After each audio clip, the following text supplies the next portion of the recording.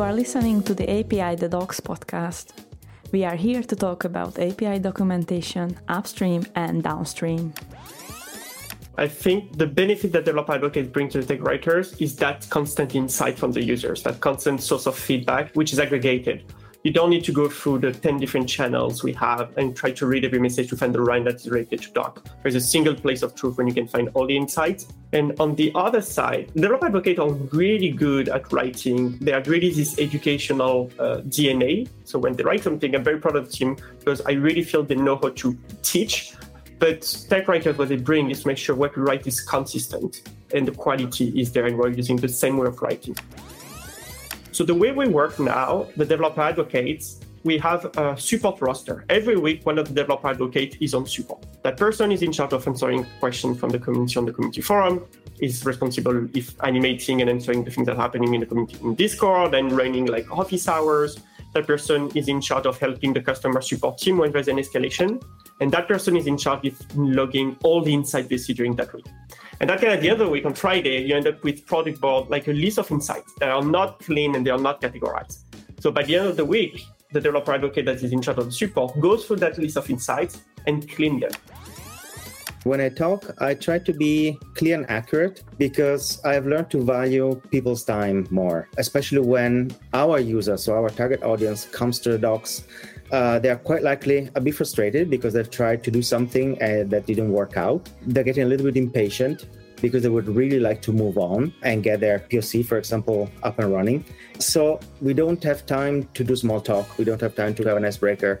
We don't have time to be funny with words, at least. We just need to say as little as possible to get them out of the woods. That's it.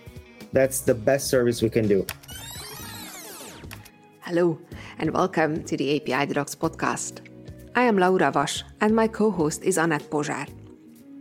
We split our interview with our guests into two parts.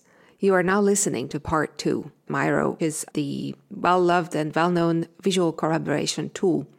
And today, here, we are conversing with Anthony Roux, who is Developer Relations Lead at Miro, Mira Balani, who is Senior Technical Writer at Miro, and Marco Spinello, who is also a Senior Technical Writer at Miro.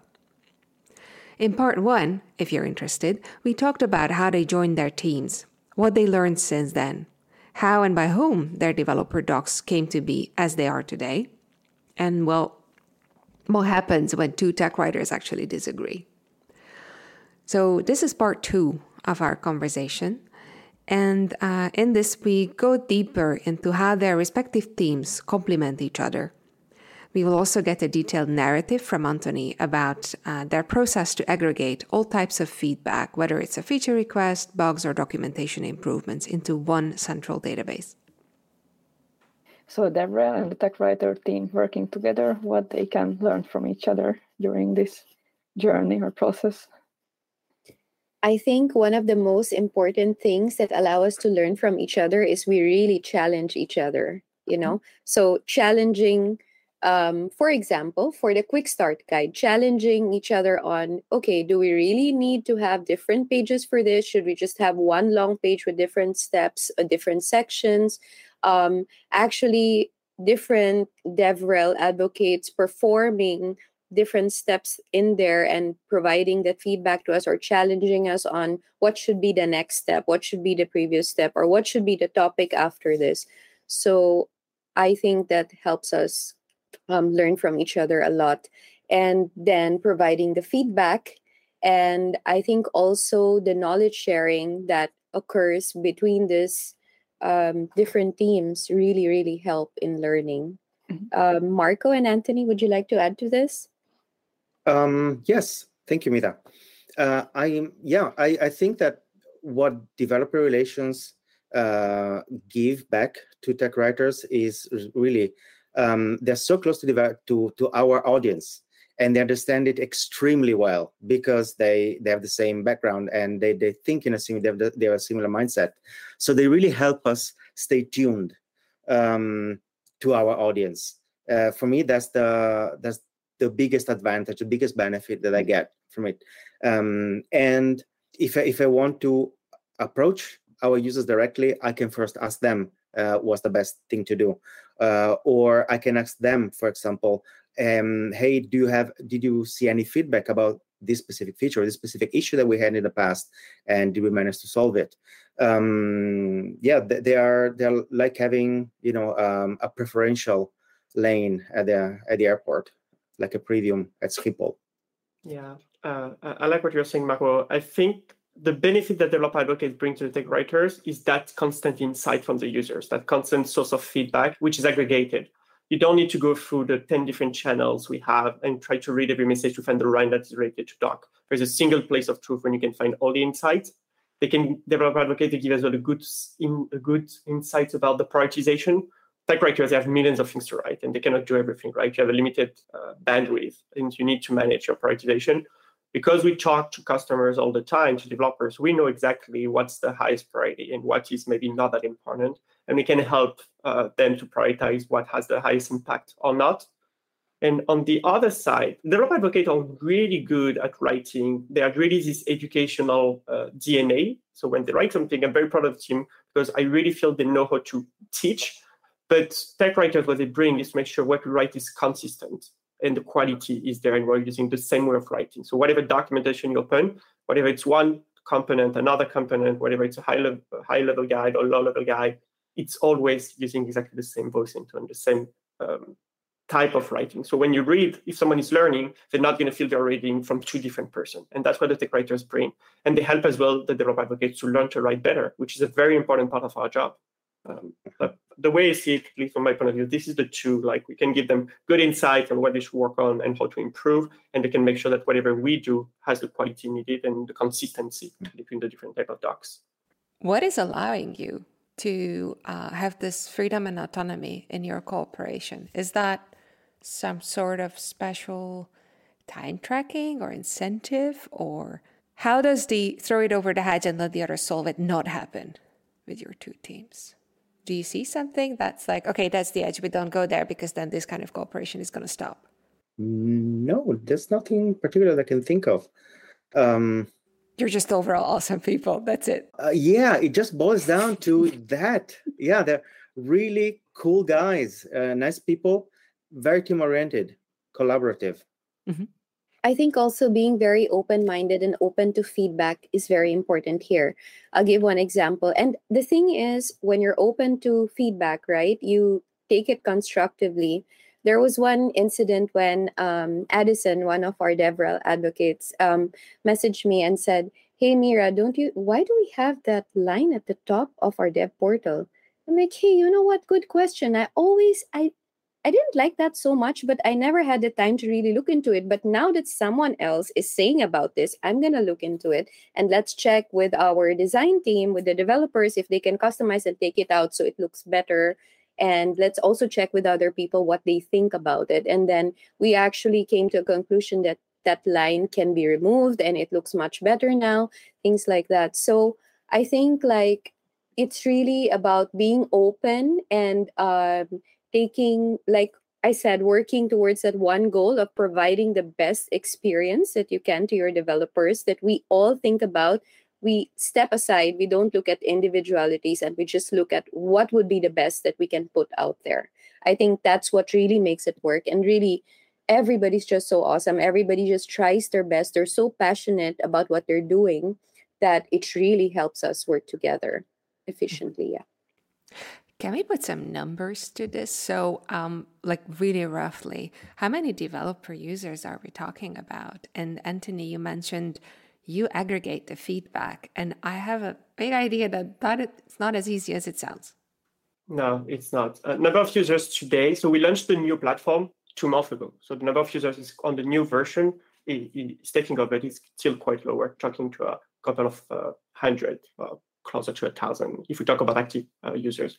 We used to have quite a few active customers on the previous version, but now we're slowly migrating to the new version. And that we're talking about a couple of thousand active developers on the platform. So still not a huge product, but growing. The question about insight, yes, that's not as easy. And it took us quite a lot of time to get more mature on that. I think we're reaching a point where we're doing better. When I joined, we didn't really have a process or a proper tooling helping us to collect the insights. And there's a lot of channels. We have our internal Slack, and we have a lot of teams customer facing. We have the customer success managers team. We have the solution engineering team, the account manager. They're talking to customers daily. This source of insight was almost lost. It was on hundreds of different Slack channels, and no one was really saving them. Then we have the community forum. We have the support channels. We receive support by email. We have as well, we used to have a Slack community that is now a Discord community. And all these conversations were not saved anywhere. So we adopted a tool. We use Product Board as a tooling, which is our central source of collecting insight. And what's really good for us about Product Board, the list of integrations they have a Slack integration. So you can, on one click from a Slack chat, send it into a mailbox in Product Board. They have a Chrome plugin from any website. You can just highlight the piece of insights or the feedback and send it to Product Board. So the way we work now, the developer advocates, we have a support roster. Every week, one of the developer advocates is on support. That person is in charge of answering questions from the community on the community forum, is responsible if animating and answering the things that are happening in the community in Discord and running like office hours. That person is in charge of helping the customer support team when there's an escalation. And that person is in charge of logging all the insights they see during that week. And that at the end of the week, on Friday, you end up with Product Board, like a list of insights that are not clean and they are not categorized. So by the end of the week, the developer advocate that is in charge of the support goes through that list of insights and clean them. It's like write some of them to make it clearer. And Product Board has a feature when you can assign an insight to a feature request or a bug. So that's what we do. At the end of the week, we go through all the list of insights we collected and we categorize them. These 5 insights were for a new feature. We put them together into the feature, and we add a weight for the request, depending if it's a big partner, depending if it's a big customer, depending if it's a request we have seen only one. And then we have a second view for the product managers. Now they have an aggregated version of all the feature requests we get with the weight for them. We call it a user impact score.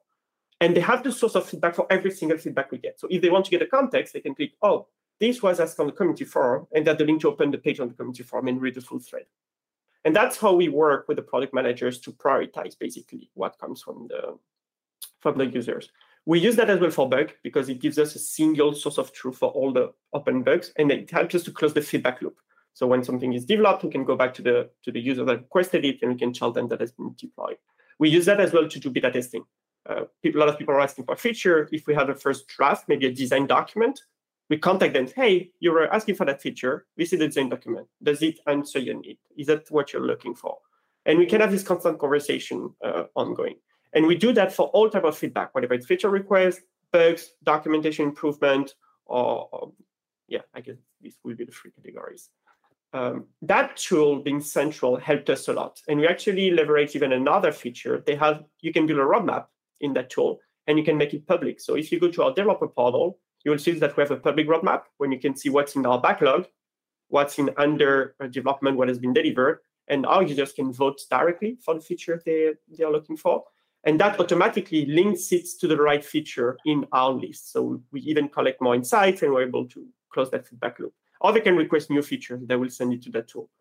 And now the fact that we started using that about 9 months ago, primarily was only developer advocates and a few product manager. And this is scaling now. A lot of people in the platform now use that as basically their source of truth for any insight, to know what to work on or to understand what the problem are or how people are seeing or using our product.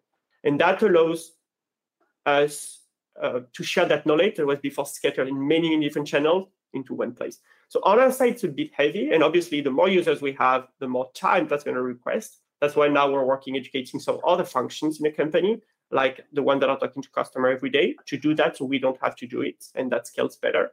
The tool as well is a bit, it's adopted by other functions, not only us in the platform. So that will help because we're going to be able to pass each other insights between the different Meuros products. But yeah, that's how we have been doing it. And I see a drastic change, if you ask me, about 9 months ago when we were trying to guess what was the most important thing requested by developers, by users, and now that we have literally metrics. And then later on, you can link that to maybe your sprint, so you know how much impact score you deliver per sprint if you wanted to calculate that. Our platform is free of charge, but if we're charging, we could even calculate how much money that brings. We calculate how much a feature could bring potentially in the future. There's a lot of things we could do like this. For the moment, we keep it simple because we just want to increase the adoption of the tool and the process. But yeah, that's how we do it. It was super insightful to see you break it down, because I was looking at especially the roadmap on Miro developers, and I was curious how feature requests made their way to that page, and that was the answer. Yes or and no. Partly. So partially, we don't have an automatic process. If someone requests something, it doesn't appear right away on the roadmap. We do the work. So every week, each developer advocate works on specialized in specific part of the product. Addison will be working with Marco on the Web SDK, our UI library. Will be working on the REST API with Mira. Joanna will be working on another component with Boris. That's how we do it. So every week they sit with the product manager in charge of the product, and they review the roadmap to make sure it's up to date.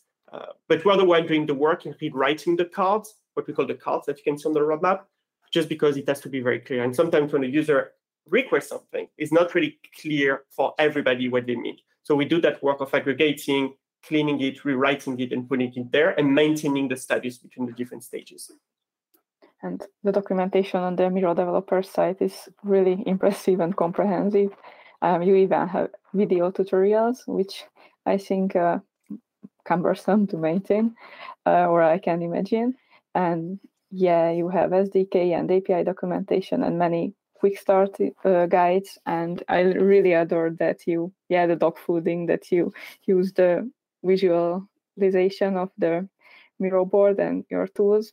And actually, I was happy seeing in many visualization tools and representation in developer docs, because I'm on that side that yes, even technical and developer people need guidance, and it's easier to get familiar with the new process and the workflow and the new tool when we can actually see it, the UI, and so it's just useful. Can you tell us about how this comprehensive documentation were born? What was the first step, or what teams contributed to it? I think the first step was a typo, and then we fixed it. It's always that. Yeah, always a typo, yes. Get it immediately out of the system and then move on. Mira, I think you can tell this story because you were here first. Okay, yeah. It's actually really evolved so much, and there's so much I can say about this, but I'll try my best to make it like as short as possible. So I think we really started with first updating just the V1 docs, because we were working on the V2 product, and keeping in mind that we do not want to put in so much effort into V1 because we know that we're phasing that out, focusing more on V2. Looking at the user journey. And that was like, of course, with the time constraints and different constraints that we had, whatever we could do best. I think then we came up with the information, looking at what the user journey is and then what the product is, and then combining that and coming up with an information architecture.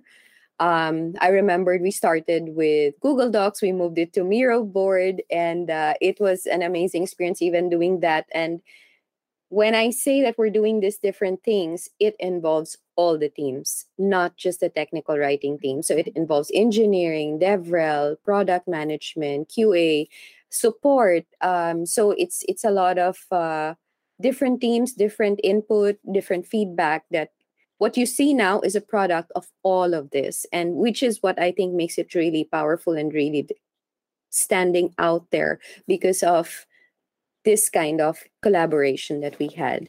And at that time, we were all working from home. Now we're working in a hybrid model, so it's a bit easier.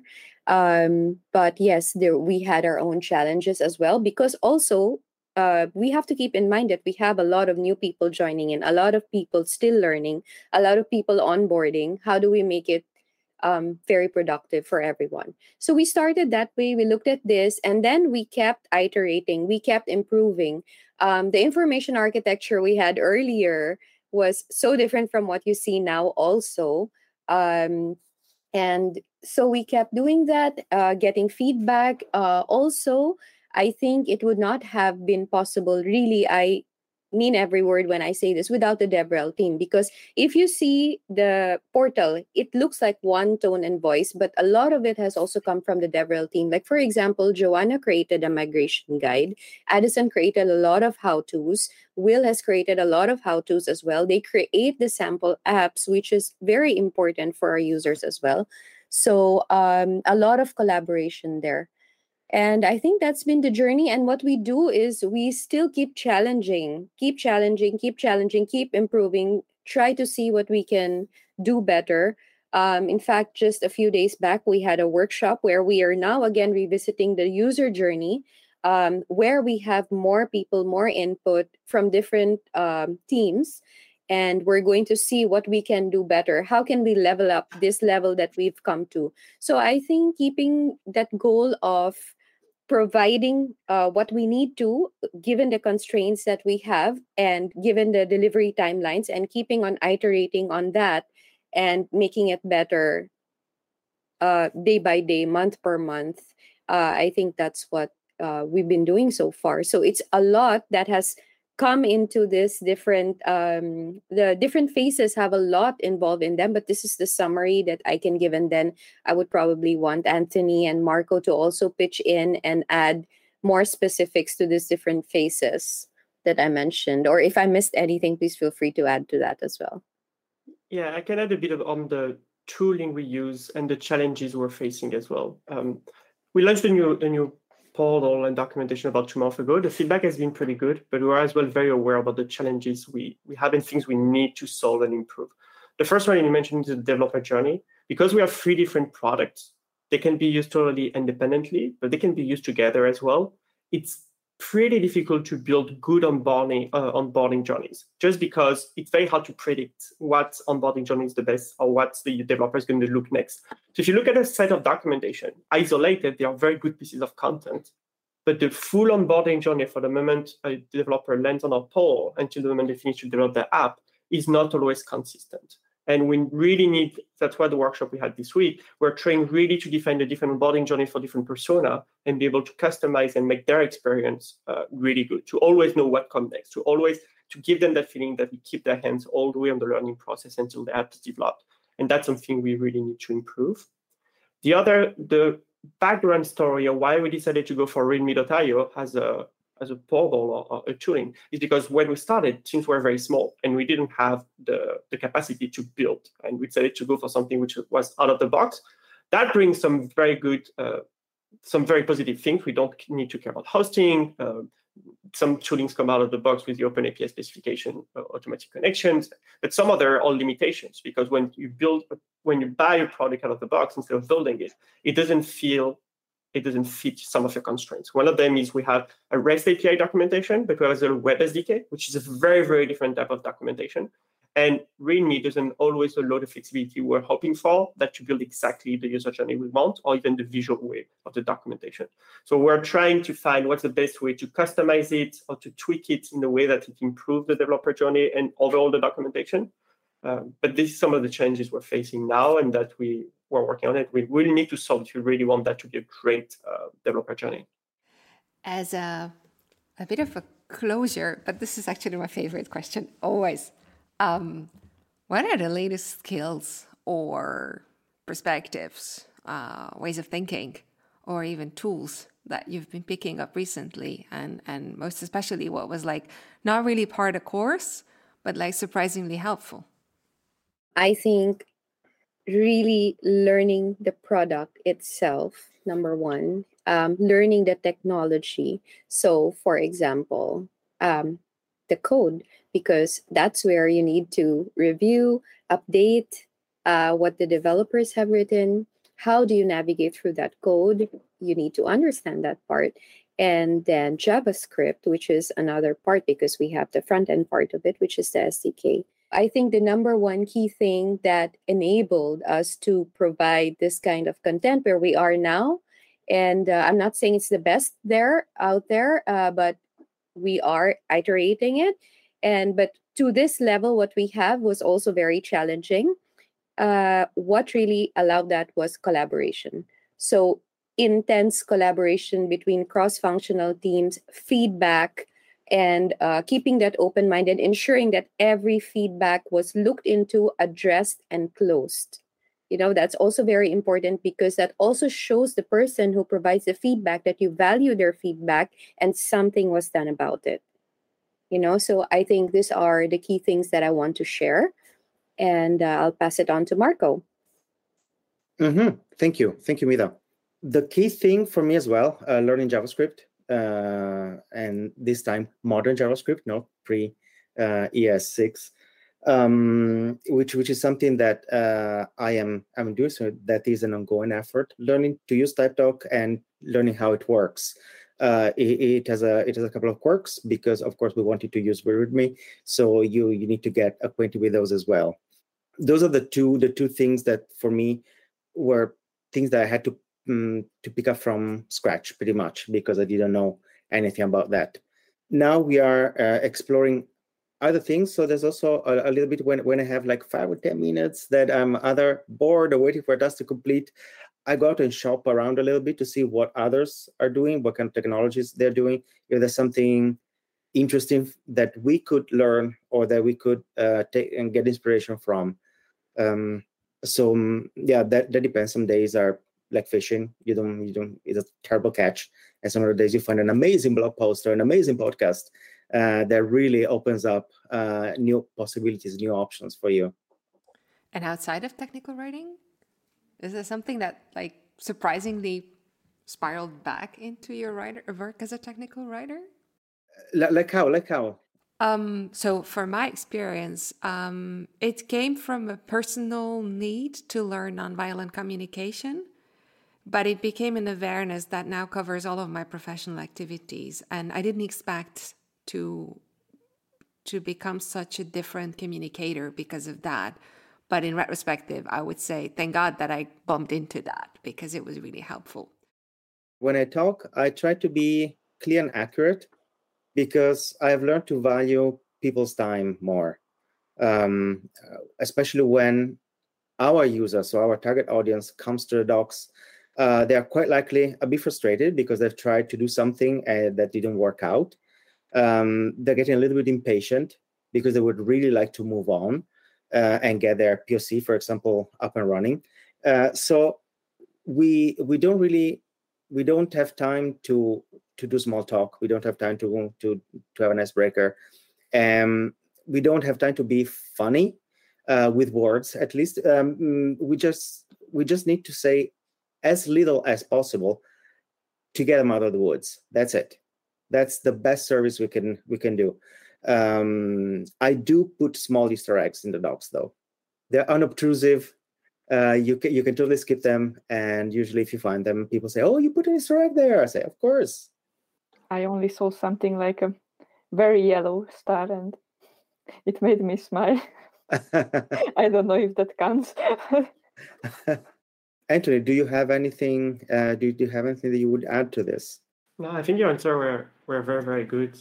My role has changed a lot over the last years. I used to be the one picking up any new framework and trying everything. I have much less time to do that lately. It's funny because I have a similar answer where when I have a bit of time, I'm still trying to pick up some JavaScript skills, which definitely not my strong point. But a lot of my work now is to enable other people to have the right environment to do the best work, and making sure the teams are communicating between each other, that they have a psychological safe environment, and basically unlocking the collaboration between the teams. And that's what I spend most of my time doing right now. Much less involved as well in day-to-day. I haven't wrote in quite a long time that I used to love. So I'm very happy when someone contacts me and I can join a podcast or something. I can do still a bit of the advocacy and talk. But yeah, much more work on the background and letting the teams and team member have the front part. They are very good. I'm very happy with the team we've built so far. But yeah, I guess at some point that's part of the role, to step back a bit and letting other people do what they are very good at. Thank you so much, and thank you for being here then. Thank you. Thank you so much for giving us this opportunity to share our learnings and the experience we've had. Thank you so much for that. Thank you. It was a pleasure.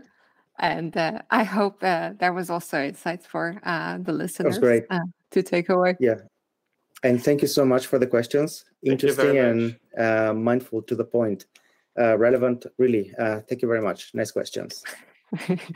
And so, while we're talking, we also have video feed. And as a goodbye, we just saw Anthony's cat, and Marco also had a cat. So there were more in this call than you knew. Thank you. And see you soon at API the Docs or any other conference, virtually or not. And I hope to meet again, because I actually started to appreciate very much on our recurring guests and following up on the journey, both from personal, professional insights evolution, and from teams of a product or a company, that kind of evolution. I find that riveting. So I would love to see you back sometime later again. Thank you so much. We'd love to join again. Thank you, Laura. Thank you, Annette. Thank you. Thank you. Thanks, everyone. Bye. Have a nice day. Have a nice day. Thank you for listening to the API the Docs podcast. Thanks again to our guest, to Pronovix, for letting us work on this, and the entire API the Docs community for all of the mutual support and sharing of experiences that you give each other. Do you have a topic or guest you would like us to spotlight? Drop a note at podcast@pronovix.com. If you go to the website apithedocs.org, you can find the recaps and recordings of past API the Docs conferences, as well as the upcoming program. Until next time, be well.